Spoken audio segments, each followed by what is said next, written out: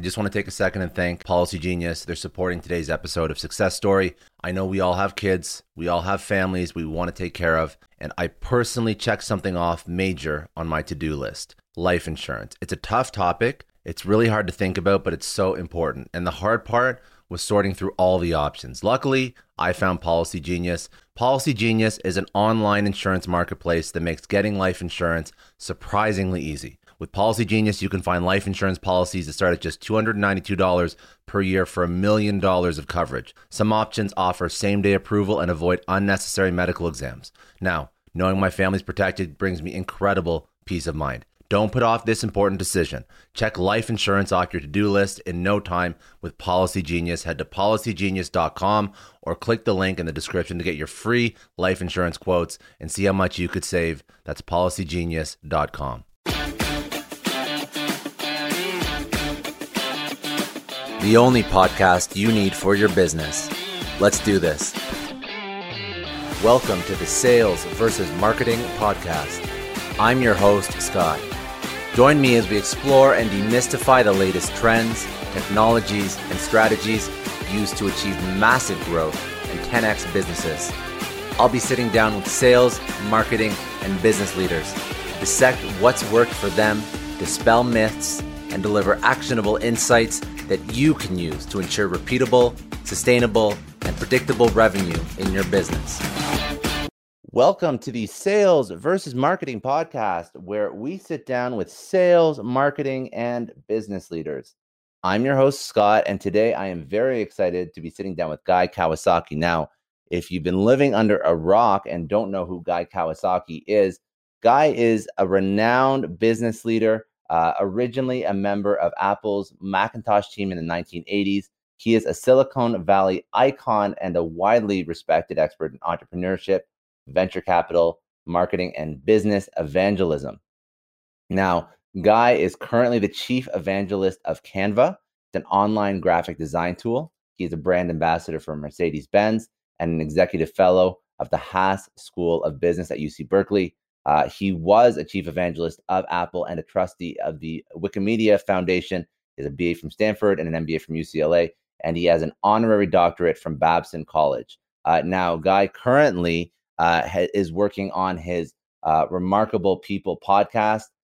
He engages he takes on over 50 different speaking engagements per year, as well as has authored over 15 books over the course of his career. So he's achieved quite a bit in terms of, like I mentioned, marketing, entrepreneurship, and just business in general. So I'm very excited to sit down with Guy and speak about what he's working on now, evangelism, and some career advice for people that are a little bit earlier on in their career.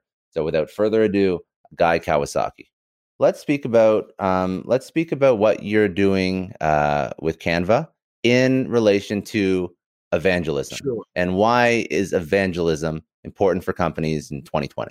I am the chief evangelist of Canva, and I have to explain what evangelism means. So evangelism comes from a Greek word meaning bring the good news. So I'm bringing the good news of Canva. And the good news of Canva is that Canva has democratized design so that anybody can create great design. You don't have to be a trained designer, and you also don't have to buy or rent expensive Adobe products. So think of Canva as Photoshop for the rest of us. So my job is to make sure that people are aware of the good news of Canva. And that's not unlike the first job in my career, the first tech job in my career, which was evangelizing Macintosh. So Macintosh's good news was it made people more creative and productive. And Canva's good news is that it is making everybody into a designer so that they can communicate more. And that's what I do. And why is evangelism now a role when before it just seemed to be something that was a good practice, the best practice for companies? Now you sort of codified it into something that is an actual chief evangelist officer. Yeah, I didn't intentionally codify it, but I think what happened is that people realized that simply advertising and promotion, which are forms of bludgeoning people into becoming your customer, is not as effective. It doesn't last as long. It's also more expensive. Whereas evangelism is selling your dream. It's getting people to believe in something as much as you do. So if I can get people to believe in Canva, and if I think I did get people to believe as much in Macintosh as I did, they carry the battle forward for you. So with sales, the object is close the deal. With sales, the object is to close the deal. With Canva and evangelism, the object is to get people to believe. So, and by the way, the only thing I wanted to mention was we were just speaking about how long you want this to go, and you're like, I want to get surfing. The only reason why I usually run these for an hour is because I'm in Toronto, so I have no beach. I'm looking out. I have minus, 20 degree. Well, I'm Canadian, so minus 20 degrees Celsius, and it's just bleak and miserable. You got nothing I respect. Yeah, I got nothing else to do. We can talk all day, and it's going to be better than going outside and getting whipped in the face with the wind. Well, that's not my problem. But no, 100%. So evangelism is something that obviously I think a lot of companies are doing now. The celebrity CEO, you see it a lot, and that's kind of what it's doing. It's removing. I don't want to put words in your mouth, so feel free to interject. But it's removing the brand from the company into an individual that's sort of being the champion. So can you explain? Go ahead. Well, go ahead. I don't theoretically and ideally, it's not that there's a single evangelist for the product or the company or the service. It's not even a separate department. Everybody in the company should be evangelistic about the product. So if you met the accounting person at Canva, you would see that he or she is evangelistic about Canva. There are people like me who have that in their job title, but everybody in your company, from the shipping clerk to the receptionist to the VP of HR, should be evangelistic about the product. And this is not to say that, the celebrity CEO is often an evangelist for the company, but not always.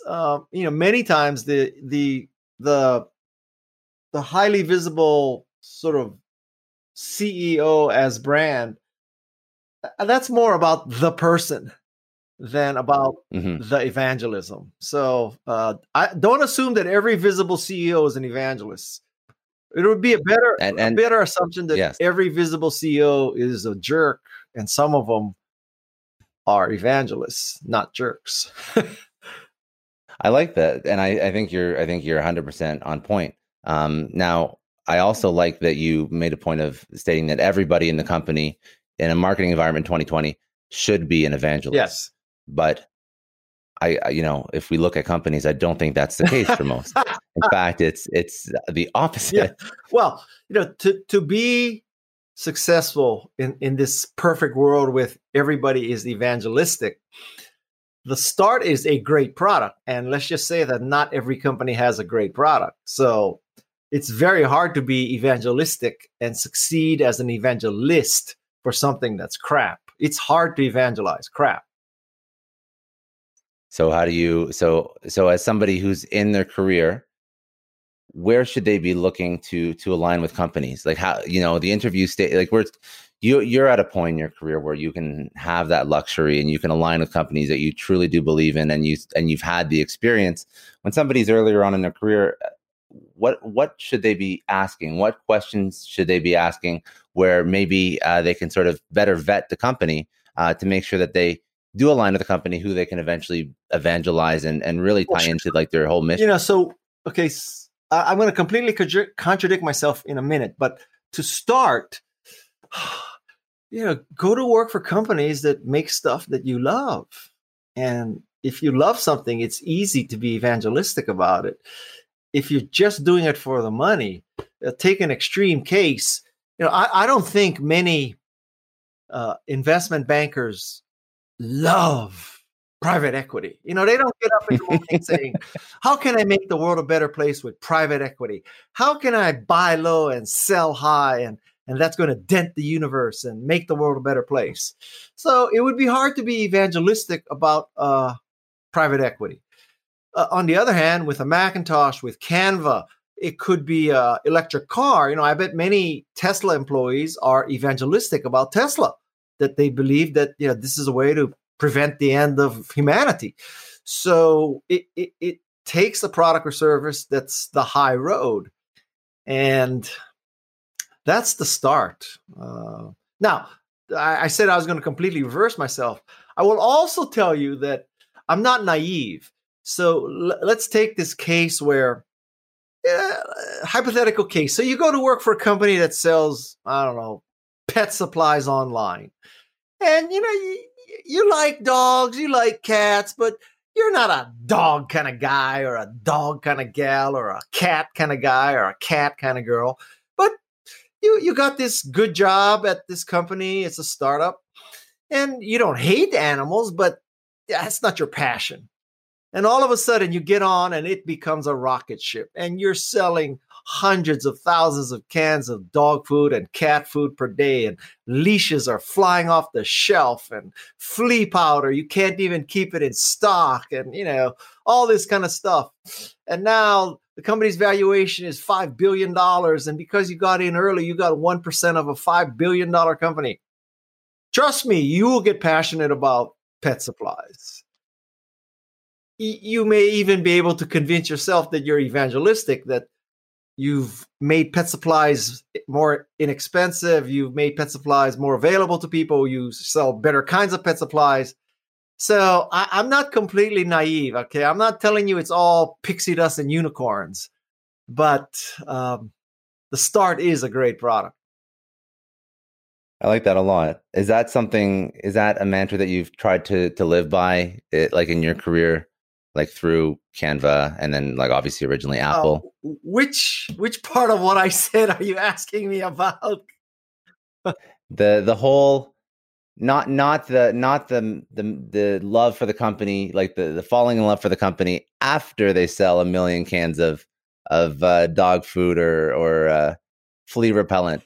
Is that something that you've tried to sort of internalize, like as you've like, is that something like when you were much younger self and you were you're setting out in your career, is that something that you had top of mind, or is this something you sort of come to terms with like over your career? Are you saying if I had top of mind that if something takes off I'll become in love with it, or are you saying no? Did you go in vetting and loving? I see, for example, Apple. Yeah, I would say that when I was at the start of my career, I had not yet figured this out. So it was just plain, no pun intended, dog shit luck that I fell into Apple because of nepotism. And I tell you, when I saw Macintosh the first time, it was a religious experience. I mean, you're too young to know, but back then computers were not exactly what they are today. And there was no mouse, there was no graphics, there was no GUI, et cetera, et cetera. So when you saw the first version of that, oh my God, the angels started singing and the skies parted. So, but I can't tell you that I sat myself down and said, Guy, you got to look for something you love. Let's face it, when you're 25, 26, 27, you're just trying to figure out how to make money. It just happened that I figured out how to make money and I fell in love with what I was doing. Yeah, that's first of all, that is very fortunate. It is. Because I don't think a lot of people. That's very, very fortunate. Imagine if I went to Goldman Sachs. I mean, Although I maybe I would be saying, I love private equity. I'm changing the world with private equity. So I will ask a few questions just about your career in a bit, but I really do want to. We kind of dovetailed off of what you're doing now. So you're evangelizing at Canva. Yep. You realize the importance of evangelizing and across the organization. But I want to understand why you in your career right now you're building out your own podcast. Yeah, you're building out your own community. Because that is something that you're doing for yourself. So walk us through why that's important. Okay, so there's two answers to that. There's the high road and the low road. Both. Let's hear both. Okay, so the high road is over the course of 30 or 40 years, I've been very fortunate to make a lot of relationships, gain a lot of visibility. So I have achieved a position where I have the context and the connections to create a podcast like I have, I am an active listener of podcasts, and most podcasts have guests. And so I looked at that. I said, wow, Guy, Jane Goodall. You can get to Margaret Atwood. Bob Cialdini. Sean Thompson. Woz. Stephen Wolfram. I mean, these are remarkable people. So you could interview them about their remarkableness, how they got there, what they did, their advice, their takes on certain issues. I just released a podcast about Leon Panetta, and Leon Panetta was Secretary of Defense, Director of the CIA, Chief of Staff of Bill Clinton. He knows a few things about politics. He can help you interpret what's going on right now. So the high road was I figured out that I have the context and the connections, and now the time to create a podcast where I can really get remarkable people on record to preserve their wisdom for posterity. So that's the high road.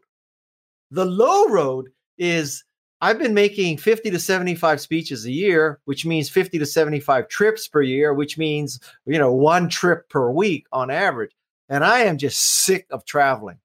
And so when I came out with my latest book, Wise Guy, I was on the other side of these kind of things. I was the interviewee as opposed to the interviewer.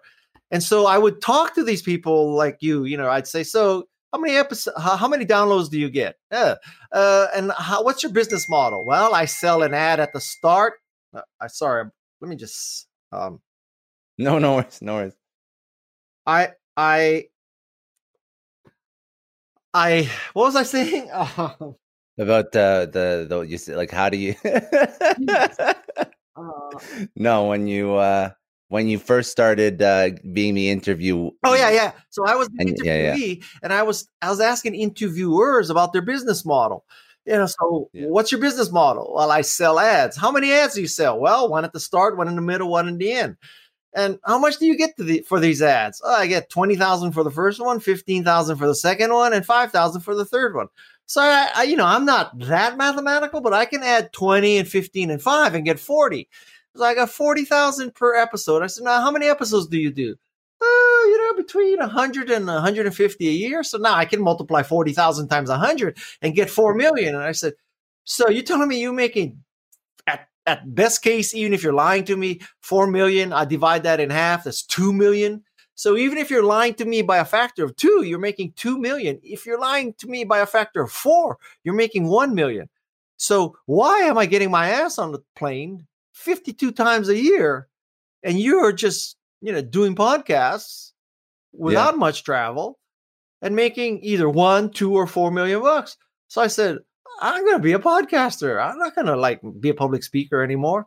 So that's the low road reason. It's not a low road. It's smart, because if you're going to, so this is going to segue into really where I wanted to drive this home, because people are in their career. I work a 9-to-5. So I manage a sales team, a software sales team. And this is something that I'm doing as a passion project. And it really doesn't take a lot to build something that you're an expert in, that you can do on the side. And you don't have to be like, you're not going to get the Jane Goodalls or, like that level of access. I think you interviewed Arianna Huffington. Like that level of access is obviously reserved for people that have sort of built out themselves in their career and they're at a certain point. But it doesn't mean you don't get. I'm an instant success. It only took 40 years. Only 40 years. They don't see the 40 years. I have to, I just asked you, how many downloads is your podcast getting? And obviously it ramped up much quicker than most other people to start, but you've put years into this. So I think that but still you recognize that it's an easy thing to do. It's still a low labor. Well, that's a whole nother relative to. I thought it would be easy to do. It's not that easy. I mean, there's no free lunch in the world. So I don't know about you, but when I interview, I have such a diversity. So I interview Jane Goodall, I have to understand chimpanzees. I interview Bob Cialdini, I have to understand social psychology. I interview Leon Panetta, I have to understand international relations and politics and Congress and government. And I interview Sean Thompson, I have to understand surfing. Well, that I kind of had that. And then I interview Christy Yamaguchi. Well, I'm not a big Olympic figure skater, so I had to figure out Olympic figure skating. So there's, I think, five 4 or 5 hours per interview prep. There's 1 hour of the interview itself.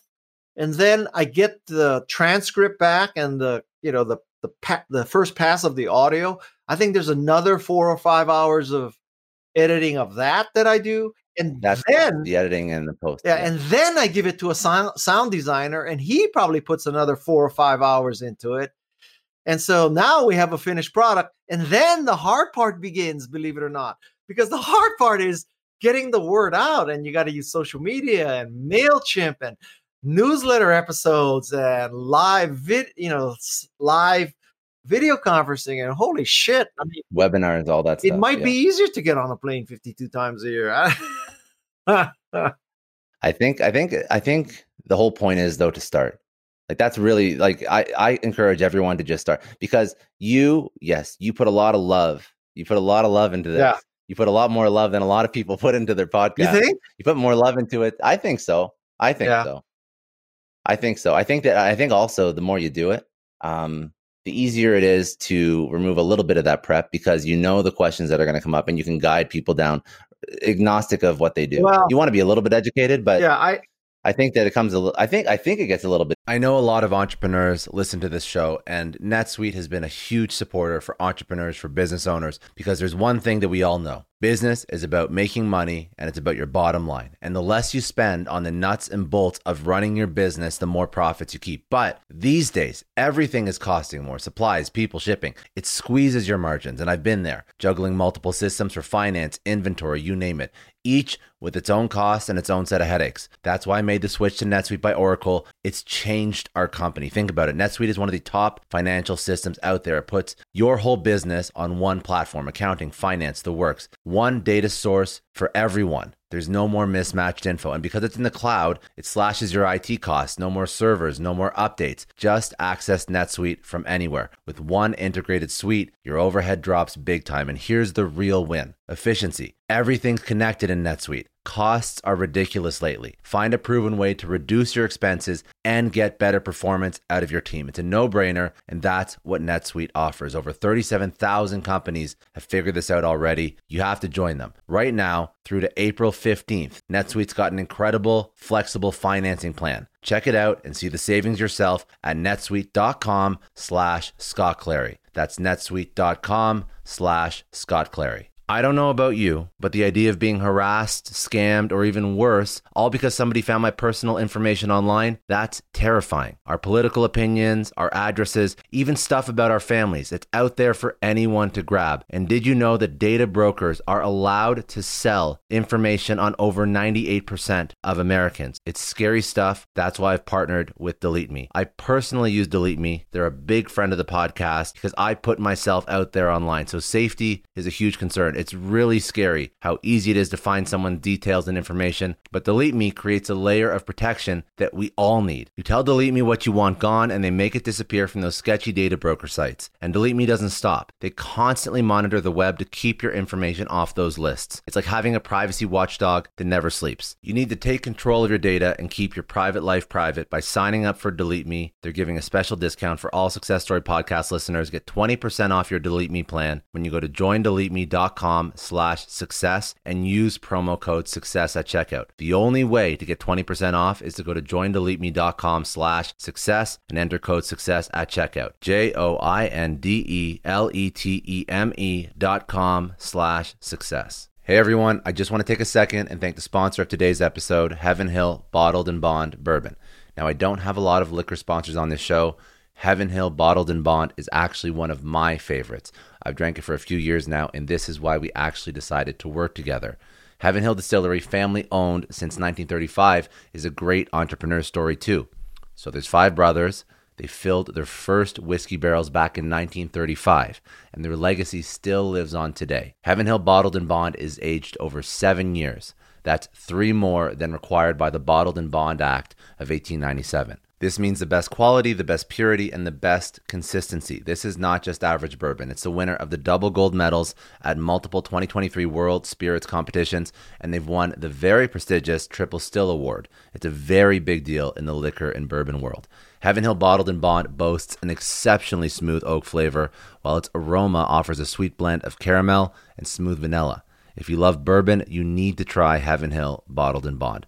Available nationally, look for a bottle at your local store. Heaven Hill reminds you to think wisely, drink wisely. Think back to your last few days in the office. Did any of them leave you feeling really accomplished? Not the kind of day where you're running around like crazy, but where you've made real progress on something that matters. Because being busy doesn't always mean being productive, and I bet we've all been there.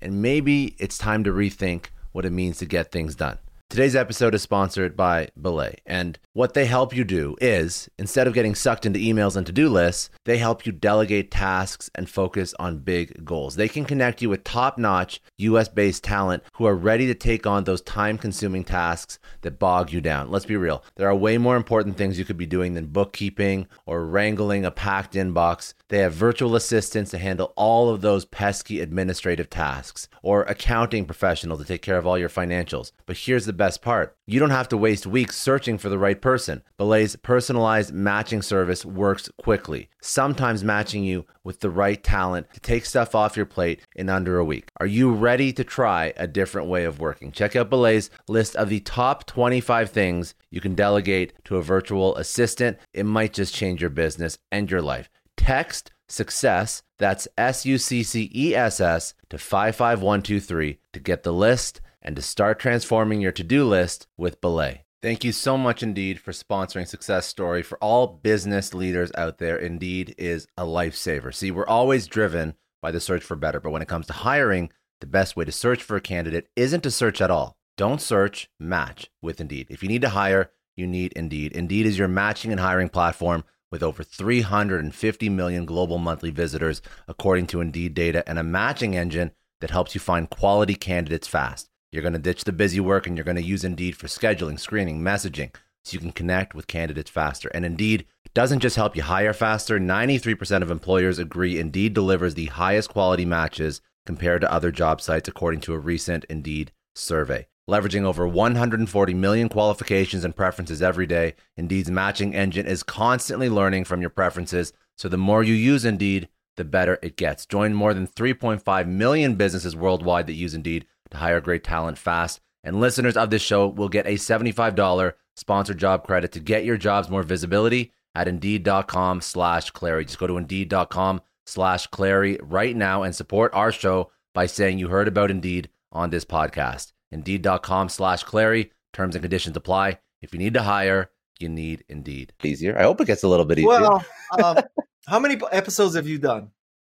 So this is is it 20? Okay, so 20 I'm right at now. about 13, and I will tell you though that I have obviously been on this side, right? And so I know when somebody truly knows who I am and somebody truly doesn't. And so, you can ask 5 or 6. So, what was your career path? What was the secret to your success? And then it's obvious. What was it like working for Steve Jobs? So I know when they've looked at my Wikipedia entry, but I also know when they've done a deep dive. And so when I do a deep dive, let's take someone like Jane Goodall. So when you interview Jane Goodall, if you want to show her that you've done a deep dive, you have to say to her, well, tell me how, without a bachelor's degree, Louis Leakey helped you get a PhD at Oxford. So you didn't have any undergraduate degree and you got a PhD because Louis Leakey helped you. Okay, so that's not something that might be too obvious, although that is in her Wikipedia entry. But, that's a kind of a detail. And so I don't think most people interviewing Jane Goodall would ask her, like, how'd you get a PhD without an undergraduate degree? And when you ask Leon Panetta, when you're interviewing Leon Panetta, everybody's asking him about being in the sit room at Osama bin Laden and all that. But I try to ask him, so let's look at. I hope you know who these people are, but let's look at James Mattis and John Kelly. So John Kelly was the chief of staff for Trump. James Mattis was Secretary of Defense. Both Marine generals. They lasted a couple, 3 years, and then they were fired or left or, whatever, resigned. So I asked Leon, so I said, how do I interpret that? Do I look at it and say, well, uh, were they complicit? Is the attitude, well, I only work for Trump 2 or 3 years. I'm not a bad guy. I left after 2 or 3 years. But yeah, you could make the case that's like saying, well, I only worked for Hitler for 2 or 3 years, man. I wasn't that bad a guy. I left after 2 years. Well, you can believe that. On the other hand, I said to Leon, so Leon, tell me, is it that, or is it these guys were patriotic Americans? They sacrificed. They went to work for someone they probably didn't ideologically agree with because they loved their country and they thought they could prevent disaster from the inside. Which way do I look at that, Leon?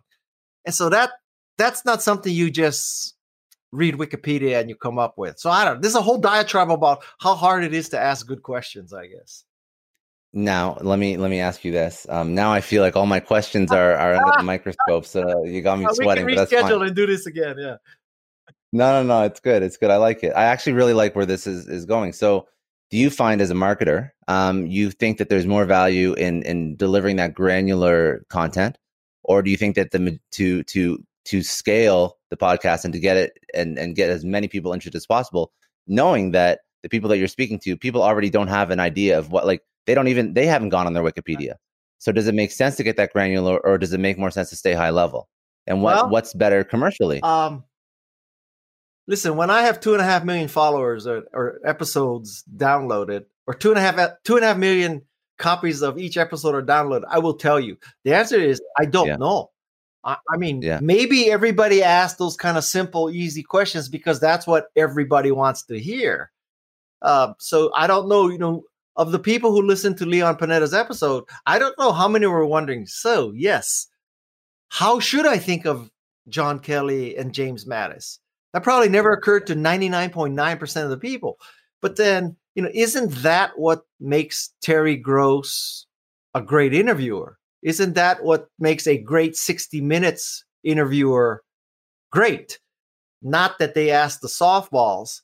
So maybe I'm only appealing to 10,000 really smart people in the world. I don't know. I really don't know. No, I'd be curious. We'll have to do a follow up when you're in Toronto, or maybe when I'm in Hawaii. Actually, you know what? I would prefer to go there. 10 out of 10 times, I'll prefer to go there. I'm not in Hawaii. I'm in California, but still, California is better than Toronto. Oh, I thought you. Okay, although, I thought I figured you were back home. The world's greatest story, remarkable story, just happened in Toronto, where the Zamboni driver played for the Hurricanes and beat the Maple Leafs. Well, first of all, how hard could it be to beat the Maple Leafs? But that's a remarkable story. It is. That was funny. I did see that. That's a great story. And the reason, and what I like to do when I have these interviews is I really just like to focus on what the people care about right now. Because I find that when you really dive into what you care about, it's happening right now. You get passionate about it. And I know that your podcast is relevant. I know your podcast is new. And I was listening to a couple minutes of the episode. The guy you were just mentioning. I apologize. Right before, Leon Panetta. Right before, I'm Canadian, so I actually did. I don't have the same. I don't know him as well as an American would. But it was very interesting, and I like how you structured it. I like the format. It does. Listen, with the hours you put in, it comes out quite well. So, like, congratulations. One would hope. Jeez. So what's next? What's next for you in your career? You have so many things going on, and I'm not going to read your Wikipedia page because everyone else can do that. So I want to know. You have your podcast. You're I guess you say not semi-retired. You're still working, obviously, but you still probably want to enjoy life a little bit more. You don't want to travel as much. You want to sort of focus on what? I want to focus on surfing. So I take a break from surfing to work. And in a perfect world, I would just surf and be with my family. That's truly what I want to do. So podcasting is conducive to that. And I just, I need to get a revenue model going. And I don't know if I can. I mean, it's to be determined. So that's what I want to do. I jacked up my speaking prices, so I've demarketed myself. Maybe I demarketed myself too much, but I demarketed myself. And listen, I'm 65, almost 66. So, yeah, the clock is ticking. I don't think I'm going to look back on my life and say, man, I wish I had made more speeches. That's not too likely. No, I don't think so. Yeah. I don't think anyone says that. Maybe they listen. Like speaking is like a necessary evil if you're trying to build out your brand. But at the end of the day, it's always a lot of work to travel, and you're not home. You're not with your family. Yeah. You're always on the plane. God forbid, right people now. People think that traveling is exciting, but they have no idea. It's just, like for me, I get on a plane, I get off, I get in a car, I go to the hotel, I go to sleep, I wake up, I get in a car, I go to the airport. That's it. And that could be any city in the world. It could be as beautiful as Vancouver. It could be, I don't know, anywhere in the world. That's what I do. So when people look at my schedule and say, wow, you go to these great places. Well, yeah, except I only know the Hilton Ballroom in every city in the world. So. No, I know. So I think that, it's always funny. I actually just, I was speaking with this last week because I was actually just in Montreal, then San Francisco, and then I went over to Germany. Now I'm home. So I'm complaining about the weather, but I'm home. I'm relaxing. Like it's nice. And by the way, out of everywhere, okay, not San Francisco. Nobody expects San Francisco to be cold, but Montreal, even Germany. I went to a soccer game in Germany in the middle of February, no snow, anything. So Toronto is, I think, one of the coldest places I've ever been in my life. But no, that's so I'm happy that you really dove into the podcast piece, because I know that that's what you're doing now. And I think that the perspective of somebody at, your level of your career, your point and where you are in your life, and you're starting this out is really beneficial. But I have a prediction with my podcast that it may be 10 or 20 years after I die, but at that point, that's when my podcast will be most valuable. Not because I'm dead, but because so many years have gone by that I have created a really great archive of history of remarkable people. And so, someday people are going to say, we're going to look back at this Trump time and they're going to listen to the recording of Leon Panetta that I did in 2020, it might be 2040, and it's going to be very valuable. I just wish it would happen before I die. God forbid. Well, I think we all kind of hope that all the work we put in is going to be going to have some sort of merit before we kick it. But what can you do? I agree with you though, because like the people you're interviewing are very, very, like they're very polarizing. Like their stories, like they're very topical. Like it's very, very cool. I like the concept a lot. I think it's like a really great like niche that you've tapped into with just like the people that you have connections with. My positioning statement is NPR without the fun drives. That's good. So that sort of wraps up like what you're working on now. I don't want to beat that to death. I think that for people that are listening to this, no, I'm serious. I know that you're still sort of figuring out how this whole podcast and how to monetize. There's so many ad partners that you can tap into. I'm not monetizing mine, but that's something that I've been looking into as well, because I'm still early days in this. But you can go into ad partners. Like there's people that will sell ads. You can sign up. They're bringing you different deals and stuff like that. Like it's like any other agency. They've reached out to me already, but I think it doesn't really get interesting and relevant to get 100,000 downloads per episode or something like that. So I'm not gonna make myself crazy to make a couple $1,000 or a couple $100. It only gets interesting when it's tens of thousands, right? And so well, what you should do? You should get on Joe Rogan. That's that's the the pinnacle. He hasn't called me yet, so okay. Well, soon. I don't think he knows that you're into the podcast. But I don't think he knows who I am. Period. So. No, you don't give yourself enough credit. He should. If he doesn't know, that's his own fault. Okay. What I wanted to ask a couple wrap-up questions just to sort of frame like where people are at in their career. Okay. So out of your entire career, what would you say the number one most important lesson is that you've learned? So this is a typical question. So It is a very typical question. It's vanilla as ever, but I love it. It certainly is. Wait, 1 second here. My surfing partner just said he's getting ready, so I'm telling him I'm almost done. So that's why I'm asking these. I'm wrapping up. I'm giving you tons of surfing time. So I think in terms of running a company, product or service, I think the two most important things I learned first is that never ask people to do something you wouldn't do. So if you wouldn't go through CAPTCHA, if you wouldn't give a credit card number, if you wouldn't fill out 25 fields of personal information, if you wouldn't jump through all these hoops, then don't expect your customers to. Don't expect your vendors to do something you wouldn't do. Don't expect your employees to do something you wouldn't do. So that's advice number one. Advice number two would be that it's very difficult for your current customers to tell you how to truly, truly revolutionize your business. So I think if you talk to your current customers, they're all going to tell you better, faster, cheaper. Better, faster, cheaper Apple II. But better, faster, cheaper Apple II is not a Macintosh. Nobody told Steve, build me this computer, because all they could think about was Apple I and Apple II.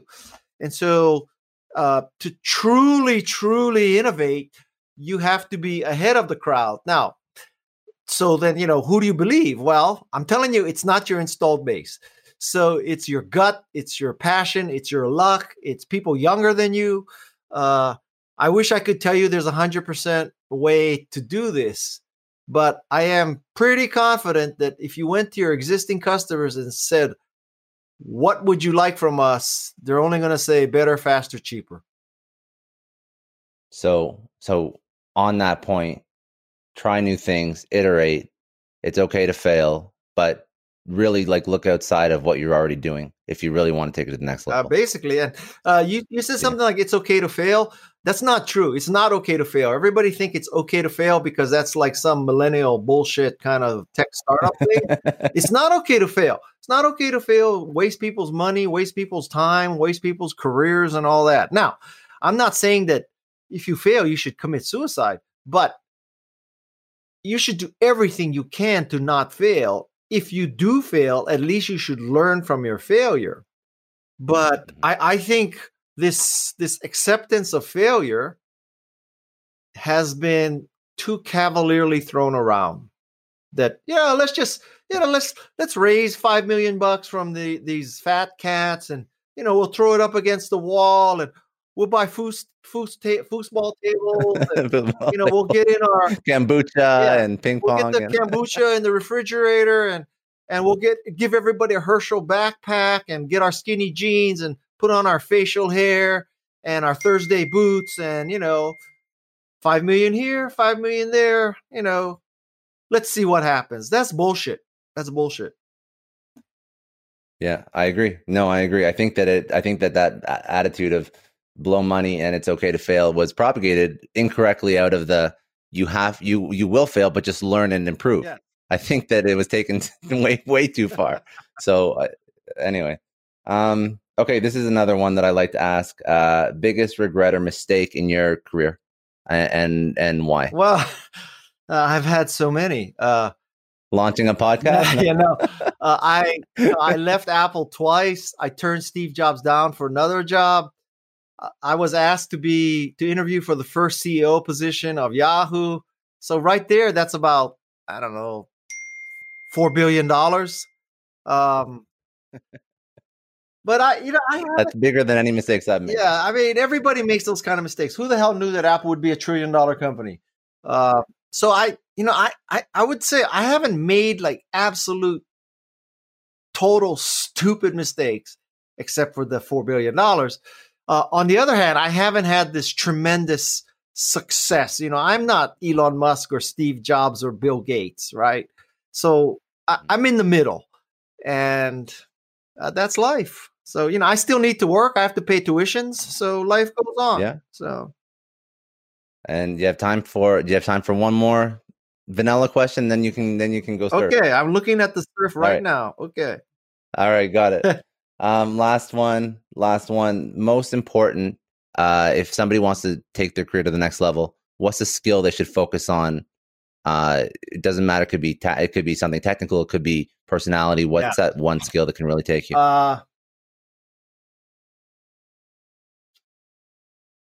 I'll give you a high-level philosophical answer that people can struggle to wrap their minds around.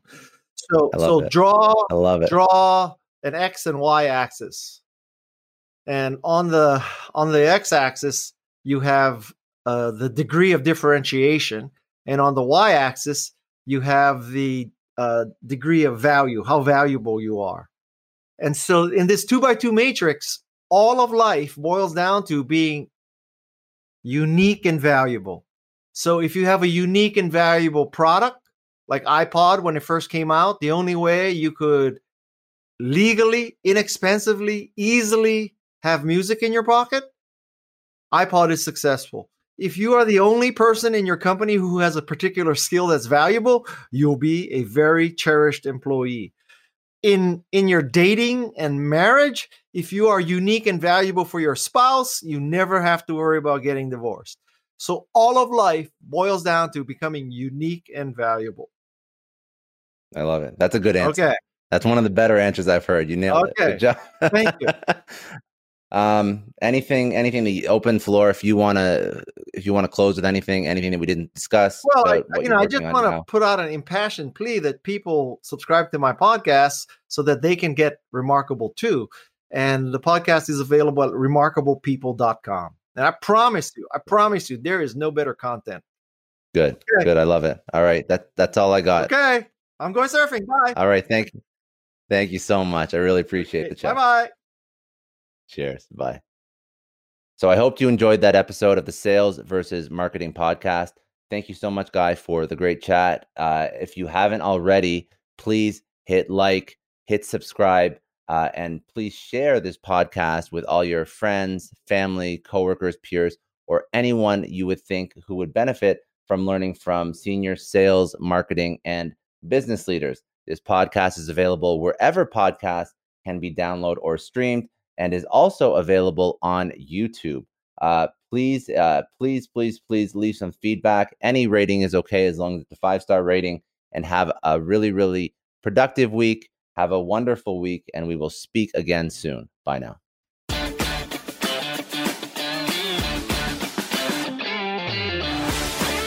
Thanks for listening to the Sales versus Marketing podcast, brought to you by ROI Overload. Delivering strategy, technology, and insights to both sales and marketing leaders and teams globally.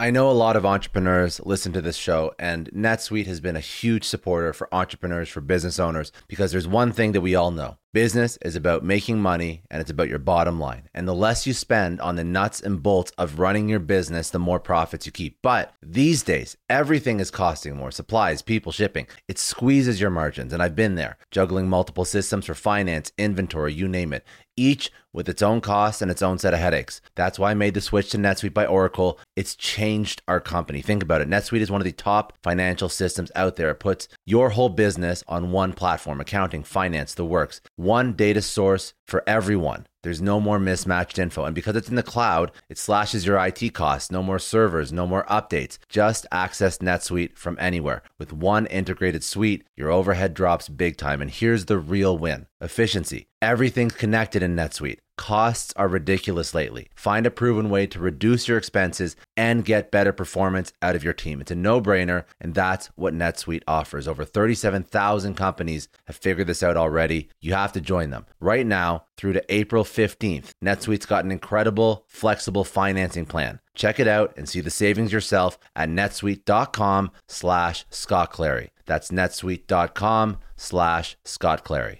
I don't know about you, but the idea of being harassed, scammed, or even worse, all because somebody found my personal information online, that's terrifying. Our political opinions, our addresses, even stuff about our families, it's out there for anyone to grab. And did you know that data brokers are allowed to sell information on over 98% of Americans? It's scary stuff. That's why I've partnered with Delete Me. I personally use Delete Me. They're a big friend of the podcast because I put myself out there online. So safety is a huge concern. It's really scary how easy it is to find someone's details and information, but Delete Me creates a layer of protection that we all need. You tell Delete Me what you want gone, and they make it disappear from those sketchy data broker sites. And Delete Me doesn't stop. They constantly monitor the web to keep your information off those lists. It's like having a privacy watchdog that never sleeps. You need to take control of your data and keep your private life private by signing up for Delete Me. They're giving a special discount for all Success Story podcast listeners. Get 20% off your Delete Me plan when you go to joindeleteme.com/success and use promo code success at checkout. The only way to get 20% off is to go to joindeleteme.com/success and enter code success at checkout. joindeleteme.com/success. Hey everyone, I just want to take a second and thank the sponsor of today's episode, Heaven Hill Bottled and Bond Bourbon. Now, I don't have a lot of liquor sponsors on this show. Heaven Hill Bottled and Bond is actually one of my favorites. I've drank it for a few years now, and this is why we actually decided to work together. Heaven Hill Distillery, family owned since 1935, is a great entrepreneur story too. So there's 5 brothers. They filled their first whiskey barrels back in 1935, and their legacy still lives on today. Heaven Hill Bottled and Bond is aged over 7 years. That's 3 more than required by the Bottled and Bond Act of 1897. This means the best quality, the best purity, and the best consistency. This is not just average bourbon. It's the winner of the double gold medals at multiple 2023 World Spirits competitions, and they've won the very prestigious Triple Still Award. It's a very big deal in the liquor and bourbon world.